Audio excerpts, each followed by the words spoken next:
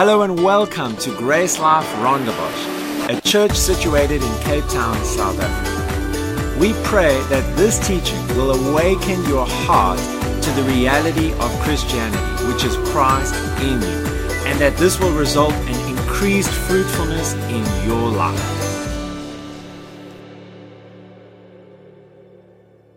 Romans chapter 12 verse 2 says, "Be not conformed to this world, but be transformed by the renewing of your mind." Unfortunately, it doesn't say removal of your mind. Amen? So we realize that the transformation that we desire in our lives comes from changing our thinking, not from removing our minds. A lot of people, when they become Christians, it seems like I don't know, that we want to just turn our brains off and just exist, or I don't know, something like that. But it's not wrong to think about things. It's not wrong to ask questions. It's not wrong to process things like that, because understanding is what brings fruitfulness. Amen? So don't just accept everything that you hear, not from this pulpit and from out there, and from the people who love fishwives' tales and stuff like that, conspiracy theories and whatever. Test it. Get into the Word and test it, and allow yourself to be challenged. I love this phrase that I heard a couple of years back. It says, confrontation is the portal for the renewed mind. So it's like a lot of us never want to be challenged on what we believe. If we're honest, we just want to kind of coast through it and enjoy life and our Christian faith and stuff like that. But that assumes that we know everything and that everything we know is 100% right. How many of you have ever been challenged in what you believe, and you sit there and you're like, well, I'm not used to this. And then you have the opportunity to investigate or reject, or just accept it. I want to challenge you every single time, investigate it. Don't just accept things and don't just reject things, but investigate it, study it out, and dig in so that because you might be missing out on an opportunity to grow. That's huge. I mean, what's it? John 8:32. You shall know the truth, and the truth shall make you free. So, all of us maybe want to step into more freedom. More of the abundant life that God's got for us. We want to experience more of this. But here's the thing. We've got to allow ourselves to be confronted with new information sometimes in order to step into those realms of more freedom. Those growth or that maturity that God's got for us. All we need to do to be confronted with truth or to renew our minds, that will cause us to grow. Because do you agree you got some growing to do? Okay? If you've got some growing to do, that means you should allow yourself to be confronted. Because otherwise it's like you're assuming, you're in a place of pride where everything's fine, everything's, I lived like that for years, and I was like, I think I know everything. And it's like a couple of years back, 2 years ago, a friend of mine challenged me with one thought, and I was like, you're wrong. And as I investigated and studied it out, I realized I'm wrong. And I realized I've got some growing to do. And, I went and investigated, and I was like, wow. It's not like major things. Jesus is Jesus, and He died, He rose from the dead, He sent His Spirit. It's not the essentials, but it's like there's always little things in our hearts or in our lives, in our system of belief, which is holding us back from everything that God's got for us. And if you disagree with me, when last did you raise someone from the dead? Let's make it more simple. When last did you see someone healed? When do you see this on a consistent basis? Just based on those things, I realized, well, I've still got a lot to learn. And assuming otherwise is pride. So since we started off on such a high note, let me say that we're looking at the reality of Christianity. And the reason for this is because it's easy to slip into religion. Just business as usual, or just the rhythm of I worship God, I receive the word, I give some money, I go home, I do this, I live a good life. And yet, like I said last week, you can live like that, have a faithful devotion time every day, read your Bible, pray, and not connect with God. I was really challenged by that thought last week and encouraged, like when I'm praying, not to just pray because it's the thing that I do every day, but to pray to connect with Him and have relationship with Him, because that's what Christianity is about. is that relationship. There's a tangibility to Christianity that you don't find outside of Christ. We got to awaken to this. Many Christians are missing out on this tangibility.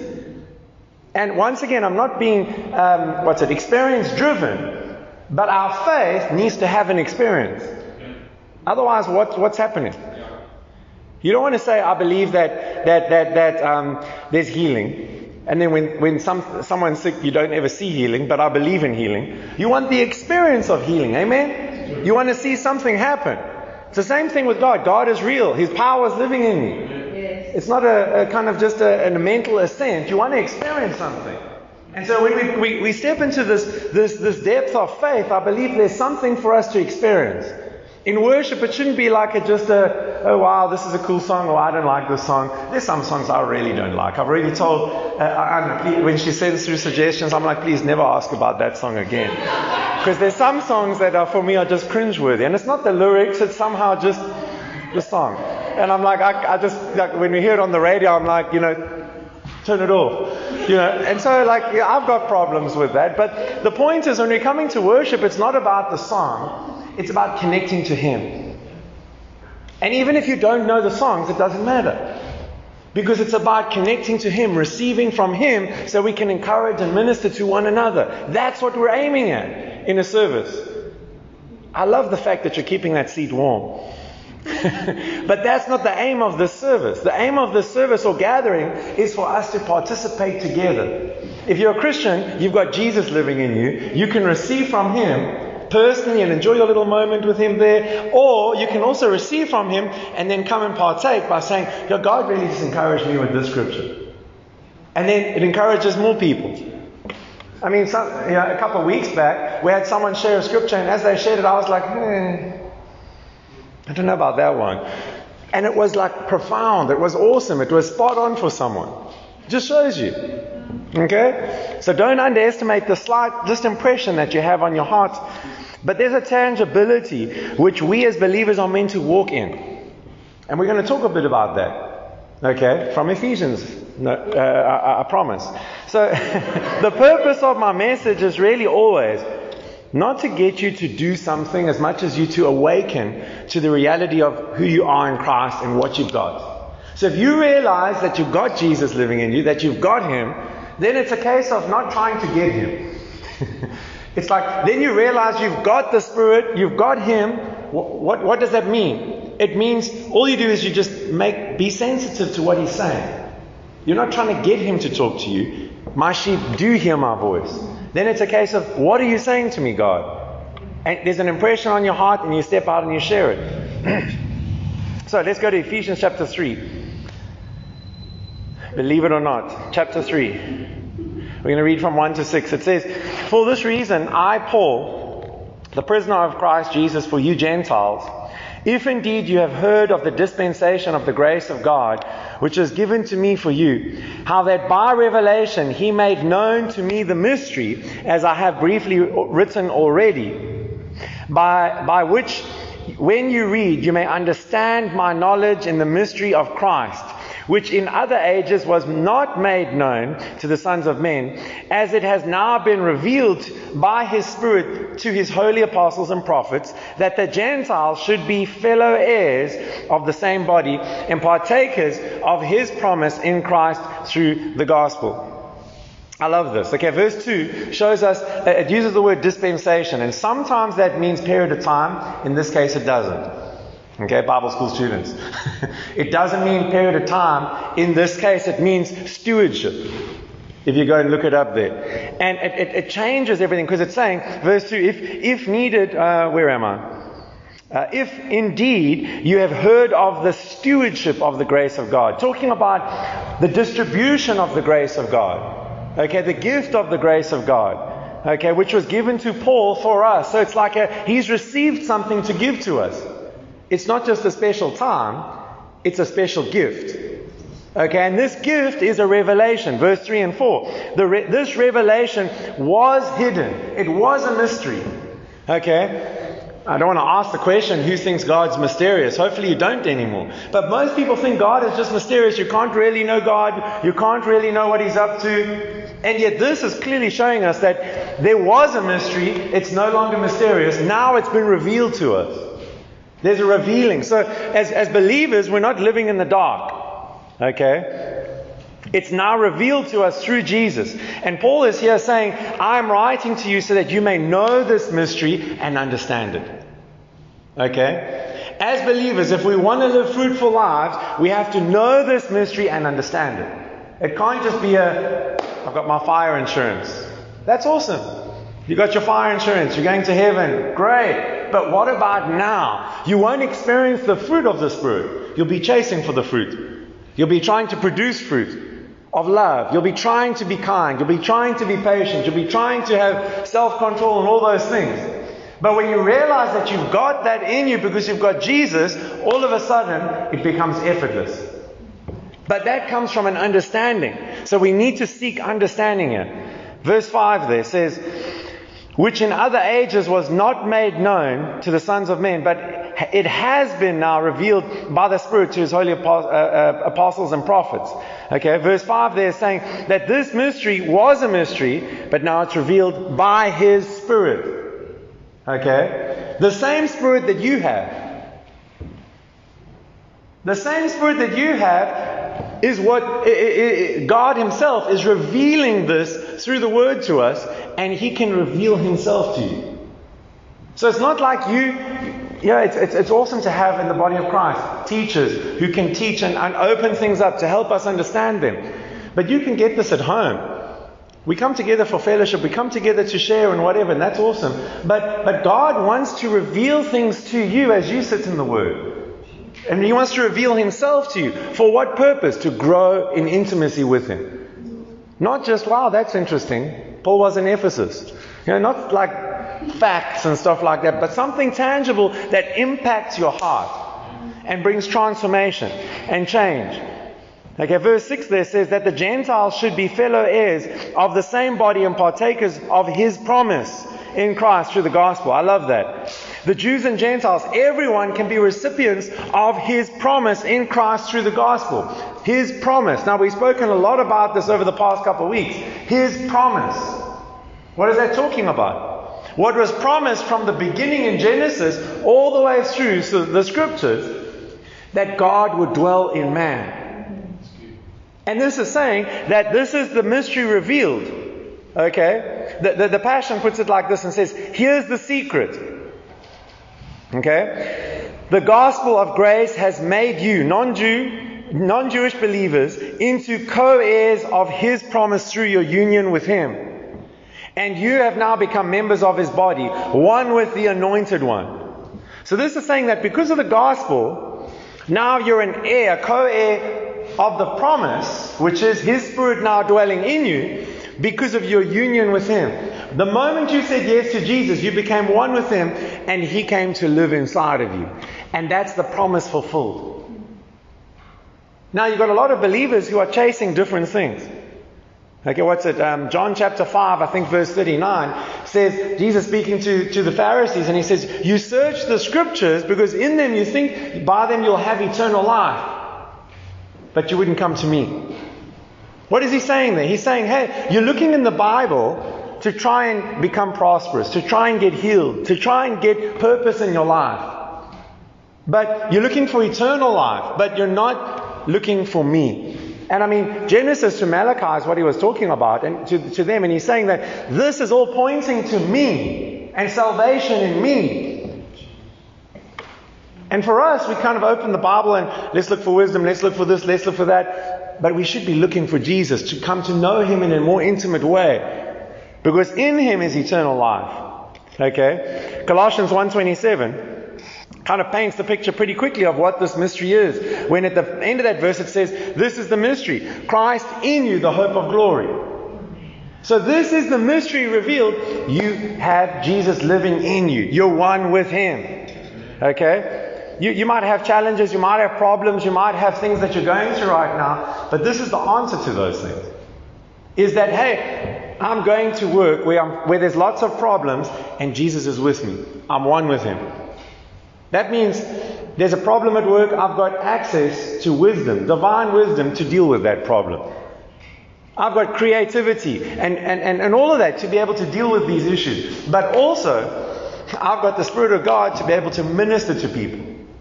To be able to encourage people who are hopeless. Because as a believer, you're not without hope. You might feel hopeless, but that's a lie. You're believing a lie if you feel hopeless. You're focused on the wrong thing. As a Christian, you always got hope. You've got the God of all hope living inside of you. What more do you want? Okay?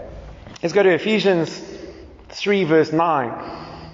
It says, and to make all see, this is what Paul's saying his desire and his passion is, to make all see what is the fellowship of the mystery, which from the beginning of the ages has been hidden in God, who created all things through Christ Jesus, or Jesus Christ. I like how it says that He wants to make all see what is the fellowship of this mystery. So He's saying, I like how He puts it there, because He's not just saying this is a mystery, like what's under this table.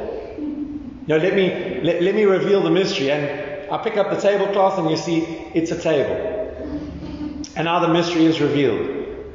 It's not like I have another tablecloth over here or what's behind the door. And it's like you pick and it's a prize and then there's a car. I mean, that's awesome, but it's just something.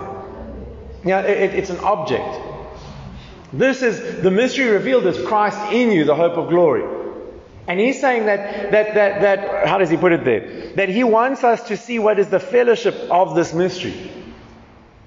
The word fellowship, there's what it's talking about. We had fellowship when you came in around pizza and, you're talking over coffee or whatever. And it's like, that's fellowship. It's relationship.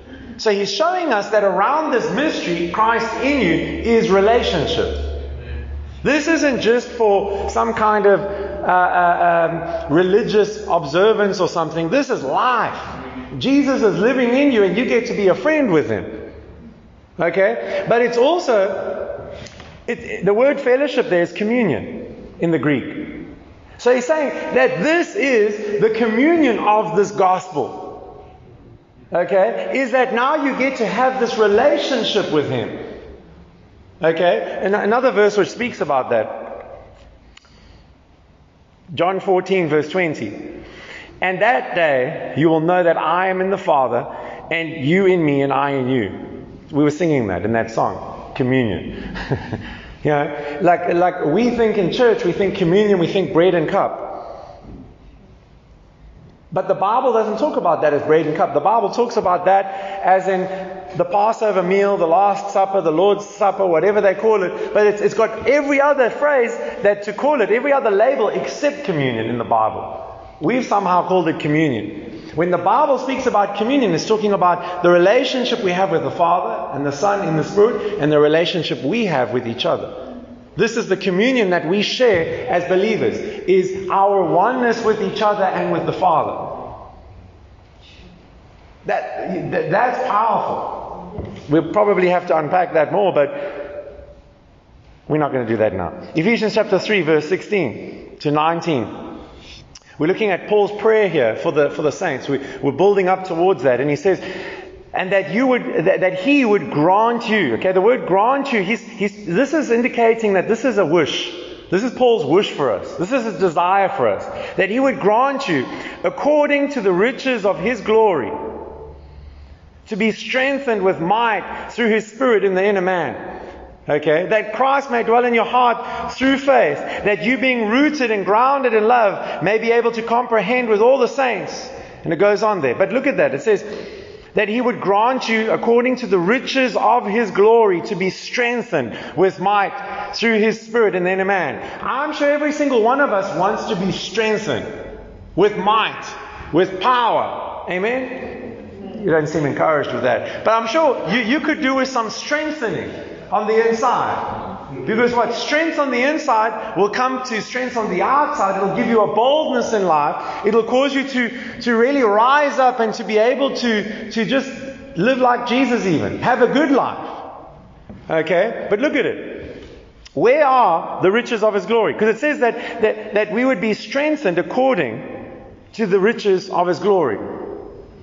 I bet the majority of us think about the riches of His glory as in the streets of gold. We're thinking about something up in heaven. We think about something out there that's what's going to strengthen me. I mean, most of the church looks at it like that. How do we know? Because of the silly songs that we sing. We don't sing those kind of songs here, but like the silly songs of like praying for Spirit to come. God can't answer that. Spirit come, like Spirit fall on us. He can't. Like, I know that in Acts it's described like that, but you've got to remember Acts is an historical book. It's a photograph of what happened. It's an eyewitness account of what took place. And they used Old Testament language to describe what they saw. The Spirit fell on the believers. But what actually happened was the Spirit was within Ephesians chapter 1 verse 13, and they were kind of drawing from that well of salvation, and something started to happen. Something started to manifest. It came from within. It didn't come from somewhere up there. Okay? Hallelujah. So where are the riches of His glory? Ephesians chapter 1 verse 18 says it. Okay? That the eyes of your understanding being enlightened, that you may know what is the hope of His calling, what are the riches of the glory of His inheritance in the saints. So where are the glory of His, the riches of His glory? In us as saints. Inside you, inside me are the riches of His glory. So we don't look to be strengthened from somewhere out there. We look to be strengthened from within our relationship with God, and I'm one with Him. We are inseparable. We're fused together. We've got constant union, constant fellowship, constant availability of power. It's just, He's always on. I'm always connected to Him. It's not like ESCOM. We're always, like there's always a connection, but sometimes the power is not on. Amen? But with Christ, there's always the connection. There's never a disconnection, never separation between you and Him, and there's always power available. How many of you believe God's all powerful? Yes. Some of us. The awesome thing is that power, all powerful God now lives in you. This is what we've got to awaken to. This is what we've got to realize. Okay? Ephesians 3:16. Then it also says there that we would be strengthened with might through His Spirit. I love this part of the verse, because strengthened with might through His Spirit. For whatever reason, I don't know why the translators did this, but they often translate dunamis into different words, might and power. And that word might there is power. It's dunamis. So and it's referring to the Spirit. Okay? So he's saying that, and that comes from Acts 1:8. You will receive power, dunamis, when the Holy Spirit comes on you. So it's all just pointing to this relationship that we have with God. Okay? This dunamis, when it's talking about dunamis, might or power, it's talking about God's ability. You will receive God's ability when the Holy Spirit comes on you. This is Christianity. He that is joined unto the Lord is one spirit with Him. We kind of, in our heads and in our hearts, have hierarchy in the church.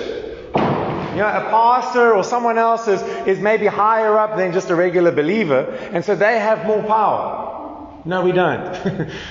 Okay, we've all got the Spirit of God. We've all got the same Word. We've all got the same Spirit. We all have the same ability, and that ability is the ability of God. We might have different functions, but we've got the same unction. Can't help but rhyme, sorry.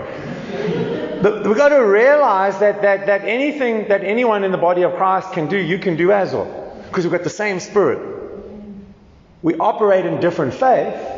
And that's why the word then Paul says, you know, like if it's prophesy, if your gift is prophesying, do it in accordance with your faith. So it's like in proportion to your where you're at, step out and go for it. So there's no condemnation if you're a baby Christian or if you're a mature Christian. You've both got the same Spirit. There's no baby Jesus, like I said last week, or baby Holy Spirit. Power pack, fully loaded. You're just growing in your understanding of what you've got. Okay? So this is salvation we're talking about. Look at Ephesians chapter 1 17 to 21. This is Paul's first prayer in the book of Ephesians, and it says that the God of our Lord Jesus Christ, the Father of glory, may give to you the spirit of wisdom and revelation in the knowledge of Him, the eyes of your understanding being enlightened. He's not praying for you to have more power. We're talking about power here. He's not praying for you to have more power. He's praying that your eyes would be enlightened, that you would see. Now have a revelation, an understanding of something that you've already got. Something that's already in you. Okay? That you may know what is the hope of His calling, what are the riches of the glory of His inheritance in you, the saints, and what is the exceeding greatness of His power towards us who believe, according to the working of His mighty power, which He worked in Christ when He raised Him from the dead and seated Him at His right hand in the heavenly places, and it goes on. The point that I want to make here is that the power that Paul's talking about is not external. The power, I'm going to give you a snapshot of where we're going in a few minutes. Ephesians 3:20. Okay? Ephesians 3:20. God is able to do measurably more, blah, blah, blah. You know that verse, we're going to read it in a bit. Okay? But the power to make that happen is in you. It's not external. Often when we need a miracle, when we're needing something or whatever, power, when you need power for whatever, we're kind of looking out. Or even towards the man or woman of God to receive from them, because they maybe have the power. But we need to start seeing ourselves as, I've got the power. And I'm a distributor of it because I'm a Christian. Not because I'm a pastor, prophet, evangelist, pastor, apostle, whatever. But it's like, I am a Christian. And a Christian is somebody who's got the power of God in them. And through their words of boldness and through their actions, they can distribute that power to somebody who has need. So, hey, you're sick, let me pray for you. And you minister that power to see someone well. That power also works in encouragement and in love. So don't always just think manifestation of healing and things, although that's included. But what I'm showing you is this is normal Christianity. Okay? So the power that Paul's talking about is not external. And as a believer, you're not deficient ever in this power. Okay? The power is in you, and it's actually Christ Himself. Okay, so let's go back to Ephesians chapter 3, because that's where we are supposed to be. Ephesians chapter 3, verse 17 to 19. And we look at that last prayer in this chapter. He says that Christ may dwell in your heart through faith, that you being rooted and grounded in love, okay, may be able to comprehend with all the saints what is the width, the length, the depth, and the height, and to know the love of Christ which passes knowledge, that you would be filled with all the fullness of God. Now verse 17, unfortunately, many translations seem to bring across the idea that because of your faith now Jesus comes to live in you. And that is true in a sense of salvation, but it's not true in a sense of, now Michael, who is a Christian, is through faith has Jesus coming to visit him in his heart. If you're a Christian, Jesus is residing in your heart. Okay? So, there are other verses which obviously confirm our oneness with Christ and that we're His dwelling place and we're one with Him. And so, and the gospel message is about Jesus coming to permanently dwell in the believer. Permanently. Don't think about God as in visiting me. Visiting you. I'm visiting with God. You're always connected. Always. Even on your worst day. Even on your best day. Okay? That word dwell is actually, that in the Greek it's you can define it as a permanent dwelling place. A permanent abode. It's talking about something that's fixed. Not something that's temporary. You are the permanent dwelling place of God. So a better translator would be, Christ does dwell in your heart through faith. Not through holiness, not because you're doing something, but Christ dwells in your heart because you've believed. Okay? Christ dwells in you because you believe. Okay? This is talking about the indwelling power of Christ in you. The Passion puts it like this, Ephesians 3:17. Then, by constantly using your faith, the life of Christ will be released deep inside of you. And the resting place of His love will become the very source and root of your life. So this is talking about salvation. This is talking about what you've got as a believer. And Paul's praying that you would realize this. And he's now also explaining to you how to access that. And we'll look at it now. But in other words, what he's saying is you've already got Christ living in you. And that's where the power lies. Because we know, okay, I've got Jesus living in me. Jesus is in my heart. We kind of, as Christians, if you grew up in Christian circles, you're kind of probably well grounded in it. But here's the thing. When you've got a need, when you're praying for a miracle or whatever, most of us have this view then of it, the answer somewhere there, not the answer somewhere here. You've got God living in you, Jesus in His fullness, the Spirit of God. And it's not just an idea, it's a reality that you need to realize. Okay? So we are full, and then it's the last part of that verse 19. To know the love of Christ which passes knowledge, that you may be filled with all the fullness of God. This is really saying that you would be filled with all the ability of God. Okay, that something would come out of you. Something good. Amen?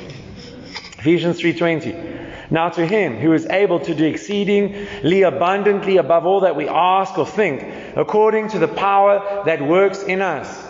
Now, I think most of us are well versed in this, that we know that it's according to the power. God is able to do immeasurably more, exceedingly abundantly, but not by Himself. It's according to the power that's at work within me. So we are co-workers, co-laborers with Christ. Okay? We need to work with Him to get His work done on the earth, allowing the Spirit to flow through us. Okay? The interesting thing here, the word now can also be better translated as moreover. Okay? So it's because it's linking everything that's been said now to this current thought. And it's saying moreover, because it's advancing the thought here, that God is able to do immeasurably more. And it's talking about this power that's at work in you, this power that's now resident in you. So it's not a separate thought. That's the problem with just picking out scriptures and saying God's able to do immeasurably more, and leave out the rest according to the power at work, and leaving out everything before that describes and shows you that the power is actually in you. The power is in you. The Spirit of God lives in you. Okay? And then it says, worketh in us, according to the power that works in us. The phrase works in us is actually saying that this power is always working. It's not now you switching it on and switching it off. You might be releasing it into your life, but you need to realize that this power is working in you even when you don't realize it. The Greek word there is energeia, which isn't like you switching it off and on. You might be releasing it and experiencing it or not, but it's always at work in you. When does God sleep? Exactly.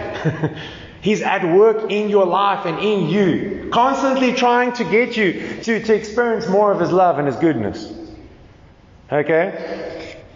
So the power to accomplish this exceeding, abundantly, above all that we could ask or think or imagine, as some translations say, this power to accomplish that is in us as believers.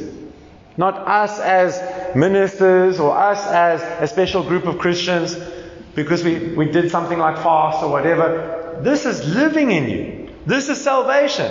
The power to get the work done. So I want to talk for a little bit about how does this power come. Okay, Acts 1:8 says, but you will receive power when the Holy Spirit comes on you, and you shall be witnesses to me in Jerusalem and in all Judea and Samaria and to the ends of the earth. Okay? Hold your stones for a second. Jesus, as I was thinking about this, Jesus saying, just before this, He says, wait in Jerusalem until you receive the promise of my Father, the Holy Spirit. He's saying wait to His disciples until you've been empowered with the Spirit. Then you can go out and you can change the world. But He's saying wait. Okay? Jesus' death and resurrection was incomplete without this. Because the Spirit coming was the purpose of the death and resurrection. It was everything leading together. You can't take it in isolation. You know, we shouldn't focus on just the death without the resurrection. We shouldn't focus just on the death and resurrection without the Spirit coming. Because this is one package deal for us. God wants us to experience all of Him. Not just be like, yay, I'm forgiven. Yay, I'm a new creation. Yay, it should be, I've also now His dwelling place. I've got God living in me. I've got His power. I've got His Spirit living in me. You know, so the other thing I want to pull out from this, it says there, and you shall be witnesses to me. Jesus speaking, so to Jesus. It doesn't say you'll do witnessing. So what is witnessing? Think about it for a moment. What is witnessing? Okay? Because as a church family, wherever we go in the week and whatever we're doing, we're called to be witnesses. Okay? And part of that is to influence people, to reach people for Jesus. But what is that? How is that?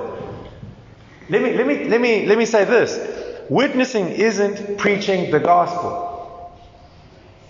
Witnessing isn't sharing your testimony.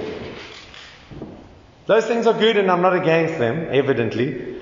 But what I want you to see is that witnessing is something different. We call witnessing like we're going to go witnessing. We're going to go soul winning and witness to people. And what are we going to do? We're going to share our testimony. We're going to share the gospel with people. But that's not witnessing. I'll show you now. Okay? We are witnesses because we've been marked with the Spirit. Ephesians 1:13 again says, when you believe the gospel, you were sealed with the Holy Spirit of promise. And that word sealed is marked. And so He's marked you with His Spirit. He's set you apart. It's not just like a tattoo. Okay? It's that I explained it a couple of weeks back. It's the mark of authenticity. To say that you are the real deal. And this Spirit, this mark of authenticity that shows that you are the real deal is the power of God. The supernatural miracle working ability of God. Okay? So to witness means to give tangible, indisputable evidence of truth. Okay? How do we do this? It's by displaying His love and His power. Okay, so preaching the gospel and sharing our testimony or whatever is one thing, but displaying love, displaying the gospel, displaying His power is something else. Okay? Let me put it like this. 2 Corinthians 4 verse 7 says, we are like common clay pots that carry this glorious treasure within, so that this immeasurable power will be seen as God's, not ours. So in this natural body, in your natural body right now, is something that's not natural. It's God. Something supernatural. Okay? It's a power that exceeds human ability. And when we put this power to work and allow it out, it is evidence. Okay? We become the witness. Our life becomes the evidence. So you can be a Christian who never displays any fruit and you have no evidence. Evidence would be, I'm allowing God to change my life and I'm allowing God out of me to be able to, for people to experience love, joy, peace, patience, kindness, goodness, faithfulness, gentleness, self-control, and the power of God when there's healing needed or whatever the case is. I'm not just normal. I'm extra normal, supernatural. Amen? So this is what it's talking about. Witnessing is that your life tells a story. That your actions are telling a story. That, you all of a sudden you're having I haven't shared this here in Rondebosch yet, but like let's say you're having a lunch or something with some colleagues or some friends, and then it just comes out like they're like, what are you doing? Ben on the weekend. He's like, no, I was at church. And they're like, what? You were at church? I didn't think you were a Christian. We've been friends for like 10 years. Like, how did I not know this about you? No evidence. No evidence. It's not about, that's not a true story, by the way. It's not about you, like, telling people just that you're a Christian. That's a good thing. But it's about them seeing something different in you. And then when something supernatural is necessary, you're there. You're God's answer for that situation. Okay? Being a witness is about having unexplainable results. Having an unexplainable life. How does your life just work out for you? How is it that you've got so much favor with people and stuff? Well, and then you can share that, your faith in God and your relationship with God, and this is the fruit of that. And they're like, they don't believe you, but they're like, wow, there's something there. Amen? I'm going to show you from Acts 14. Okay. I'm going to read from 7 down to 18. It says, and there they preached the good news. So what did they do? They witnessed. No. They preached the gospel, the good news. Okay? Verse 8. While they were at Lystra, Paul and Barnabas came upon a man with crippled feet. He had been that way from birth, and so he had never walked. I love how this passage of Scripture puts it. Because it's emphasizing the problem. This passage of Scripture is showing how severe the situation is. Because 3 things. Okay? Not 3 things. 3 things. Crippled feet. He was that way from birth and he had never walked. Okay? If he was that way from birth, obviously he never walked. So the writer is trying to emphasize something. This guy needed help. Okay? He was sitting and listening as Paul preached. What was Paul doing? Preaching the good news. Sharing the message of the gospel. Okay? Looking straight at him, Paul realized that he had faith to be healed. So Paul called out in a loud voice. And he used words of authority and said, stand up. And the man jumped to his feet and started walking. This man, who was crippled in his feet, was that way from birth and had never walked, all of a sudden responded to words and was healed. Is that supernatural or is that natural? Okay, you're failing right now. It's supernatural. Okay? Verse 11. When the crowd, so that is the evidence. That is the witness.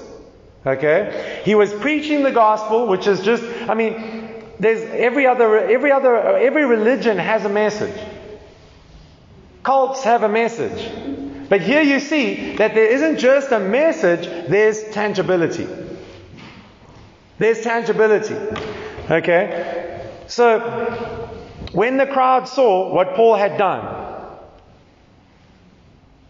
when the crowd saw what Paul had done, doesn't say what God had done. It says what Paul had done. We're often in situations where like, God, just touch that guy. Just their shame. I feel so sorry for them. Lord, just minister to them. I was challenged like this a couple of years back. I went to the post office and there's a blind guy sitting outside. And I was like, now I'm feeling pressure to go and pray for him. And I'm avoiding him. And I walked past him to give him some money because I thought that then at least it eases my conscience. And I gave him some money and he says, and I saw he was busy reading, Braille. And he says to me, thank you so much. You could hear the money going in. Or he felt me or something close to him. And then he says, I said to him, what are you reading? He's like, the Bible. Like, Lord, this is horrible. Like, this is such a setup. And so then he's like, I said, like, well, I know that, it's one, that's definitely not the Bible he's reading. It's a part of it. And he's like, I said, what are you reading? He's like, in John. I was like, oh, cool. I was like, what's your favorite part? He's like, where Jesus forgives the man on the cross. I was like, great, this is an opportunity. I was like, do you know Jesus? Listen to him, we're talking. And he said, yeah, I also like the part where Jesus heals the blind man. I said, well, he can do that now. Let's pray. We didn't see him completely see, but he could definitely had a notable improvement. In that from where I am to where Renus is, he couldn't see that far. And after praying 3 times, he could see that far. In the sense of, there's a man or there's a woman. So there was a tangibility. I couldn't get it all the way for whatever reason. But the point is that the power of God in me flowed out of me to minister to someone. And it wouldn't have happened by accident or just because God wanted it. God wants it. We have to step out. And I'm not just talking about healing here, I'm talking about everything. Okay? And so the crowd saw what Paul had done, and they shouted in their own dialect, "These men are gods in human form." So they decided that Barnabas was a Greek god Zeus, and that Paul was Hermes, since he was the chief speaker. Now the temple of Zeus was located just outside the town. So the priests of the temple and the crowd brought bulls and wreaths of flowers to the town gate, and they prepared to offer sacrifices to the apostles. It's very sad that a lot of ministers who maybe perform a miracle nowadays would love this kind of treatment. Verse 14. But when the apostles, Barnabas and Paul, heard what was happening, they tore their clothing in dismay. They ran out among the people shouting, "Friends, why are you doing this? We are merely human beings, just like you. We are clay pots, but we've got the power of God in us. We're just like you, but we've got the power. We've got this relationship with Jesus. Okay? We have come to bring you the good news that you should turn from these worthless things and turn to the living God. Not turn to religion, not turn to a system, but turn to a living God, a relationship with Him. Okay? Who made heaven and earth, the sea and everything in them. In past times He permitted all nations to go their own ways, but He never left them without evidence of Himself and of His goodness. For instance, He sends you rain and good crops and gives you food and joyful hearts. But even with these words, Paul and Barnabas could scarcely restrain the people from sacrificing to them. So you see that they preached the good news and then they witnessed. Paul was preaching the gospel, and then he became a witness by delivering power through his words. Okay? Then the response from the people is, "These must be gods." Okay? Why? Because they saw something that could only be supernatural. Because how else do you explain something like this? It has to be something supernatural, something of God.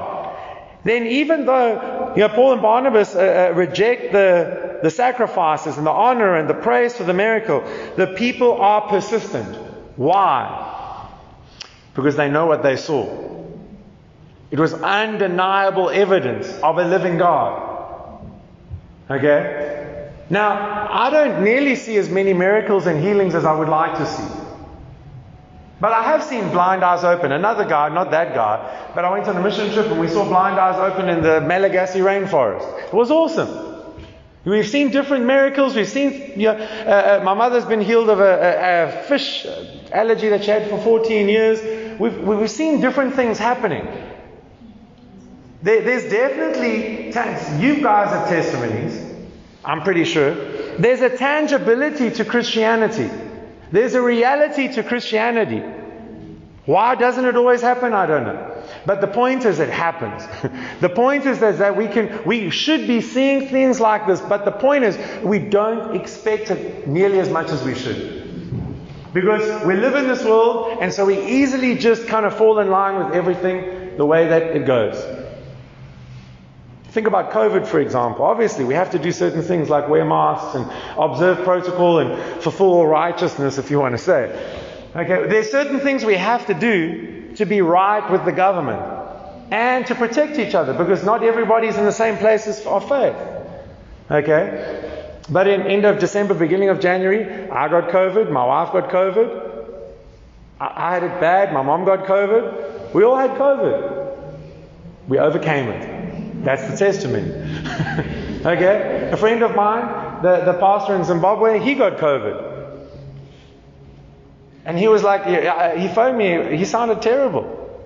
And he was like, pray for me. And I prayed for him. And he's like, he's going to, this was a few months after I overcame it, and he's like, he's going to just go home, he's going to pray, and he's going to go for a retest tomorrow. He went home, he prayed, he went for the retest, he went back to work. Because he was clear. That's how we should be living. It's expecting things that are unexpectable, if that's a word. But we should be expecting things that are supernatural. And how can we do that? Well, the answer is Christianity. Now, you might not be familiar with this kind of Christianity, But this is the Christianity of the Bible. That there's a living God inside of us as Christians, whether you're 1 minute old as a Christian or whether you're 10 years old as a Christian.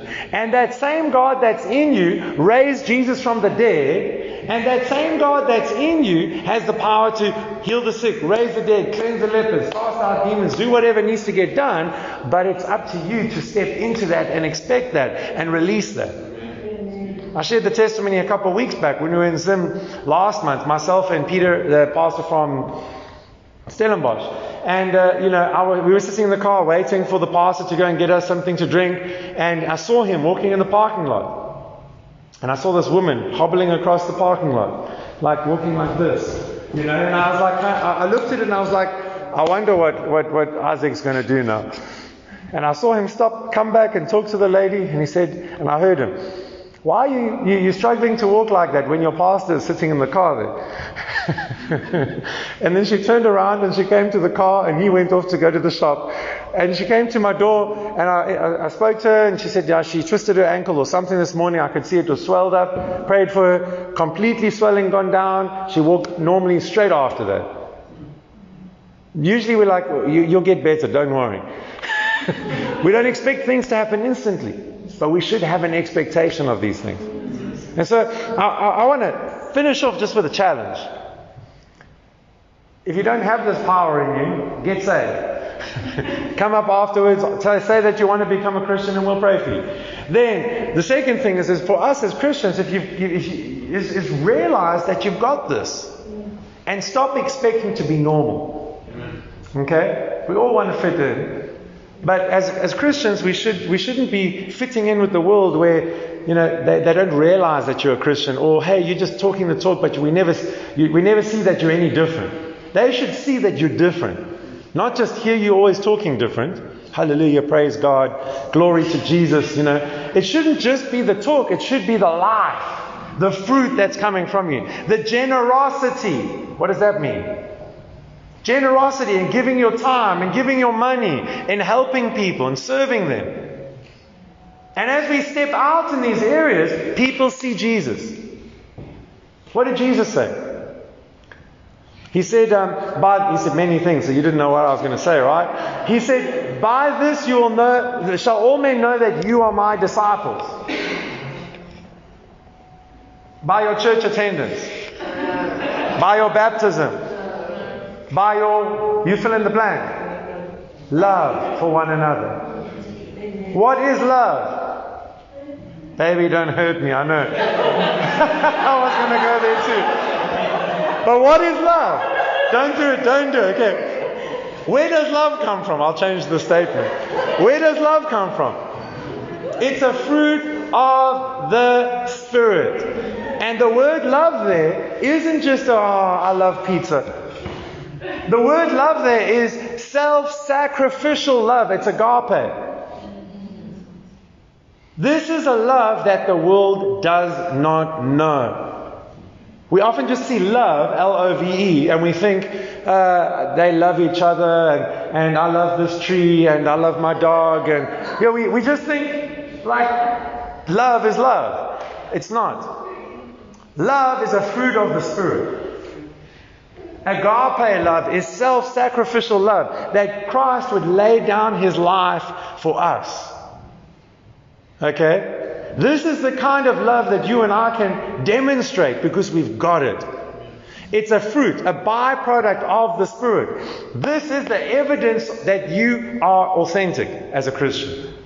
Is that you love others. That you're laying down your life for others and they're like, why are you doing this for me? Hey, Jesus loves you and I wanted to just be a blessing to you. Whatever you're going to say, figure it out. This is the point. The challenge is that we've got to become aware of His presence. Aware that you are a carrier of His goodness, of His glory. And people are, without knowing it, waiting for you to step out and say, hey, I actually have an answer for you with that. Can I encourage you? Can I pray for you? Can I minister healing? Or whatever the situation is.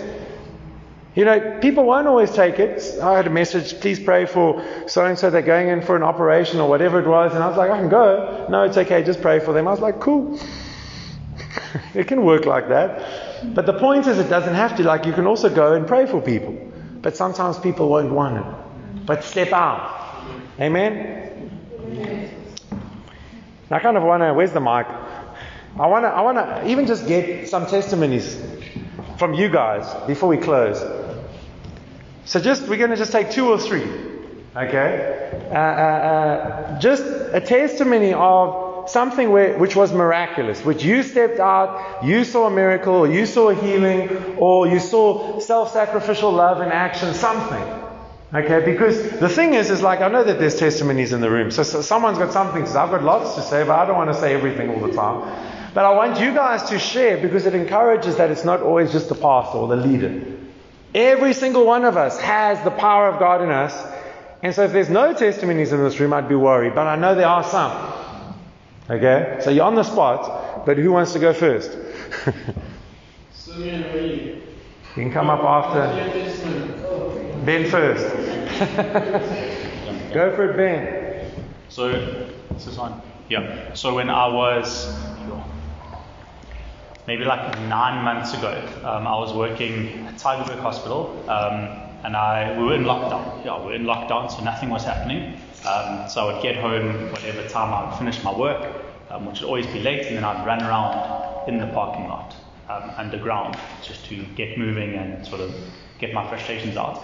And we had an earthquake the previous day. I don't know if you guys remember last year's earthquake.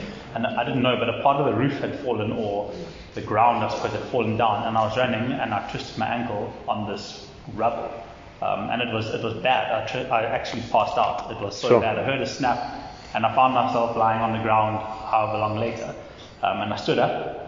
And this was, so during my time at Tygerberg, I was completely isolated from the church. I just didn't have the time to get out. So I didn't have people like intentionally praying into my life.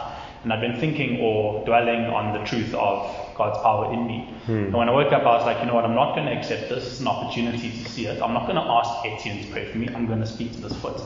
And I looked down, and the foot was blue. So from the ankle to the sole, underneath the foot was blue. And I know what that means.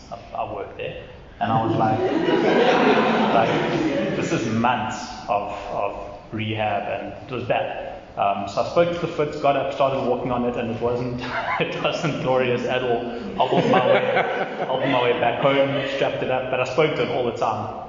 Woke up again that night, and it was just so painful that I tried to walk on it again, because I was not going to back off of this. So I walked on it, and then I passed out again because of the pain. And I woke up the next day for a 36-hour shift on this foot. And I just refused. I said, I'm going to do this shift. My wife organized me some crutches. I left them at home. She'll get over it. And in about, 4 or 5 days' time, that foot was fully functional. I could run again. It was still blue. I don't know why. But yeah, it's totally healed. It's normal. That's awesome. It's normal, yeah. That's awesome. At least part of you is normal, eh? Yeah, I was just thinking of this happened quite a while back, maybe a year and a bit ago. But when my nephew was born, he's now 2 years and a bit. Sorry, I got the dates wrong. He was 3 weeks by the time, they found out that he didn't have his bile duct and some other organ. And so it was in that time that my sister and her husband and just many people prayed alongside them. And from what the doctor's report showed, that those 2 organs miraculously grew back. Wow, that's awesome. Awesome. Thank you. Thank you. So many of you guys heard this story before, earlier today, but yesterday I had a soccer game that I just about made, and I injured my ankle, and it was kind of painful. I got hurt, and then I told my coach I can't play anymore. And then I thought it was like one of those, you just walk it off and then okay, back on. And then I did that, and I think it just made it worse. I came home, and then it was like I didn't really take note of it. I couldn't really walk properly, and then I was sitting down, and then I was looking at my ankle. I was like, why is the one foot bigger than the other foot? And I saw it was swollen, and I showed my mom, and then she's like, you're not made out of steel. And then the typical, my mom always says that. That's awesome. So then I was like, okay, then Nadine prayed for me, and I was just then I was like, why is the pain only coming now if I didn't feel it the whole day? And then I was okay, then I went to sleep, and I was praying over it, and I had a good night's rest. I didn't feel it while I was sleeping, so I was also thankful for that. But when I came to church this morning, Pastor Etienne and everyone just were in agreement with my ankle being healed, and at the moment I wasn't like pressured to like act that it was like better. Thank you guys, but I was actually really thankful, and then I knew that I was healed. And later the day, I just started walking normal and just believing that I was healed, and now it's way better. Out of that scale from 1 to 10, it's like by 1 now. So just a bit of healing, just a bit of rest, and then I should be fine. Awesome. Oh, that's awesome. Someone else want to share? Go for it, Esa. You can come up.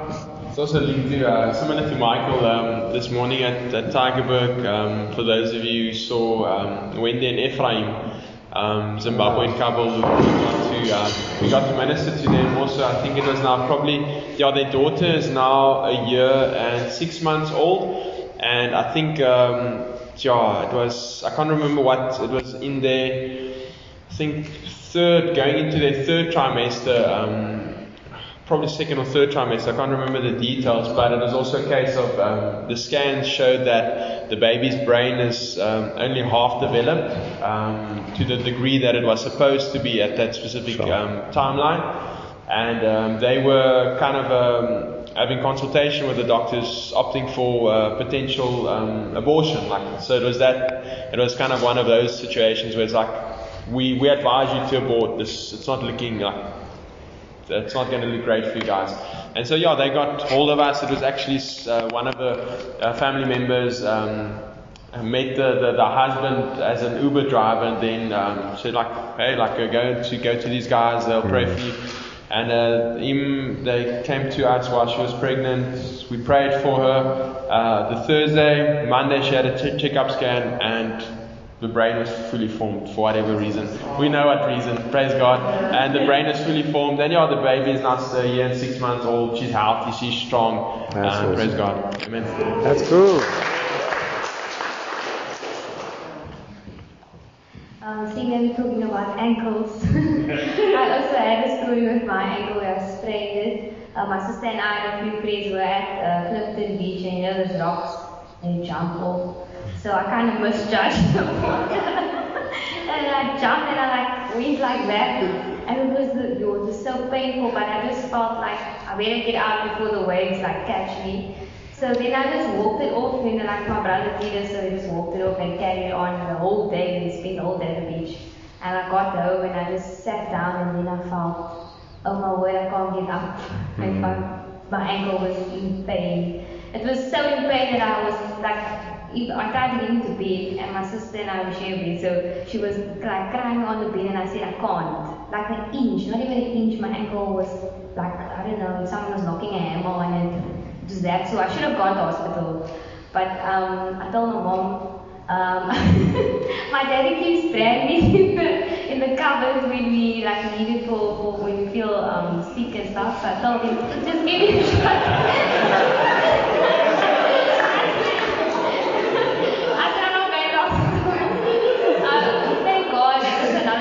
I've never been to hospital in my life, 22 this year.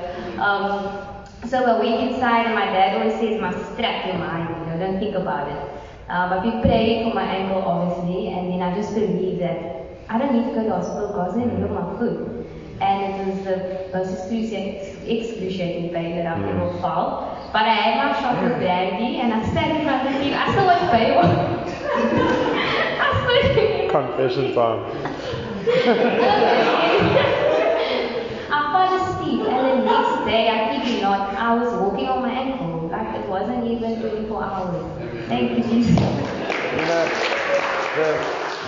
The thing I like about that testimony, all the testimonies in there, was really just it shows you that you can be watching Baywatch and get healed, or you can drink brandy and get healed. It's like God, it operates by faith, not that stuff's maybe not necessarily unholy, but you get what I mean, right?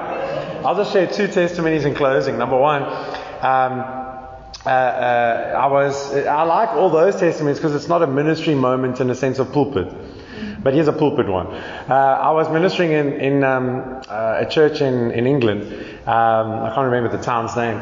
But I had a word during worship. I wrote it down, and then got up to share my message. And in the middle of the message, I said, "Oh yeah, I almost forgot. I've got a word that there's someone here with deteriorating eye problem, or like you've got a eye problem, your eyesight's deteriorating, and the doctors actually said to you, there's nothing they can do. I want to pray for you." And then I just carried on with my message. And I had a queue afterwards. Like there was about 3 or 4 people with that problem. And the last person was really funny because they said, there's already been 3 other people. Like it's not for me then, is it? I was like, do you want it to be for you or don't you want it to be for you? And they were like, yeah, but is it for me? Because you said there's a person. And I was like, God doesn't mind. There's enough power. So do you want this or don't you? You eventually had to convince them. Now I've prayed for many people with eye problems and seen nothing. Like no improvement, nothing. And you learn not to kind of go by even the results immediately, but just believe with someone and then just encourage them to keep looking to Jesus even if they can't see in front of them, and you just leave that, And the one lady that I prayed for there, I didn't get any feedback until I think it was a year and a half later. That's in England. I went to Zimbabwe and I was ministering there, and the lady came up to me afterwards and said, "You were ministering in England and you had a word about eyesight." And I said, "I remember that." She said, "You prayed for my daughter who had very thick glasses. Her eyesight was deteriorating. She was scheduled for an optometrist's appointment that week to get stronger prescription, and she was completely healed. She doesn't use glasses anymore." And I was like, that's awesome. Like, it's so encouraging, There's one. And the other one completely went out of my mind. Oh, yes. My son, William, he was about a year and a half or 2 years old. He was jumping on the bed, and I was like, "Don't jump on the bed." He was about 2 years. And I said, "Don't jump on the bed." And he was jumping on the bed, and I left the room when he wasn't jumping on the bed, and I heard him scream, and I heard my mom, my wife call me. And she was like, "Come look." And there was blood because he had hit his face on the wooden part of our bed.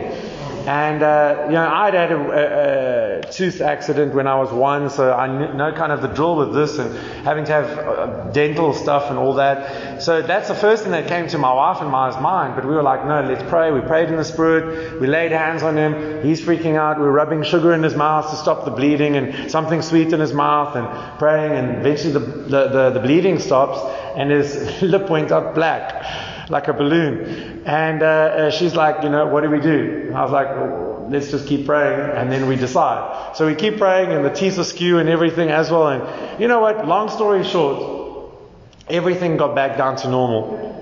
And I mean, you can look in his mouth and see everything's fine. It took us everything. He was calm, everything was fine immediately, but the lip was still big and black for 2 days, 3 days. And we were just persistent in praying and releasing that power that we know is within us to minister to him. And so this is something that the challenge I've got for us is don't just accept tragedies or big things like this is normal, but then also don't accept the easy to manage things as normal. There's no condemnation for using medication at all. Got a great teaching on it online. But what I want to encourage you with is like, take your medication and trust God until you get out to that place where you don't need your medication anymore. Not because you're saying I don't need it, but you're half dying, but where you don't need it because you're legitimately healed. And you know that beyond a shadow of a doubt. So what good would a service like this be without praying for people? So if you've got a condition or something that you're trusting for, just stand where you are. And we're not going to ask you to come forward or something. We're just going to pray together and just trust that there's going to be a change in you. So if there's something health-wise, just stand up where you are. We're not going to ask you to say anything. And let's just minister. So we've all got the power of God in us. Amen? So what I want is for us who are sitting to go and just put your hand on someone. You don't have to pray in the sense of talk to them. Don't talk to them. You just pray in the Spirit, put your hand on them, and just release power from within you. And I'm going to pray, and we're just going to trust God that there's going to be something significant happening this week in their body. So Father, right now in the name of Jesus, we take authority over every sickness that's in this room, over every condition, and we just declare healing and wholeness in your body. I just thank you, Father, for the power that's within us, and we just stir it up right now in the name of Jesus. Thank you that we are not deficient in power. And so right now I release the power of God into your body, and I declare you healed now in Jesus' name. Whatever is incorrect, be corrected now in the name of Jesus. You've been told that it's chronic, but right now I cancel that in the name of Jesus, and I declare you are healed. Body be whole right now in the name of Jesus. Thank you, Father. Thank you, Father. Thank you that we have more than enough power inside us to see whatever condition in this room completely healed. I command every organ in your body to function properly now in the name of Jesus. Every organ be healed now by the power of the Spirit now in Jesus' name. Thank you, Father. Thank you, Father. Thank you, Father. We're expectant of good report this week, Father, in the name of Jesus. I thank you that as we go into this week, we're going to see people's health improving, conditions fading away, medicine not needed anymore, things that people have been struggling with for years. We just break that over them right now, and we declare them free from that condition right now in the name of Jesus. Thank you, Father. You have the ability of God in you. And so whenever you feel something negative in your body, whenever you feel something going wrong, you just use that power that's inside of you by speaking into your body, by saying, in the name of Jesus, pain, go. In the name of Jesus, condition, be made whole, go. In the name of Jesus, whatever. But you can do this because you're a Christian. If you're ever in the Cape Town area, we want to invite you to come fellowship with us at one of our life groups or Sunday gatherings. You can find out more about Grace Life Rondebosch via email at info@gracelife.co or check us out on our Facebook page, Grace Life Rondebosch.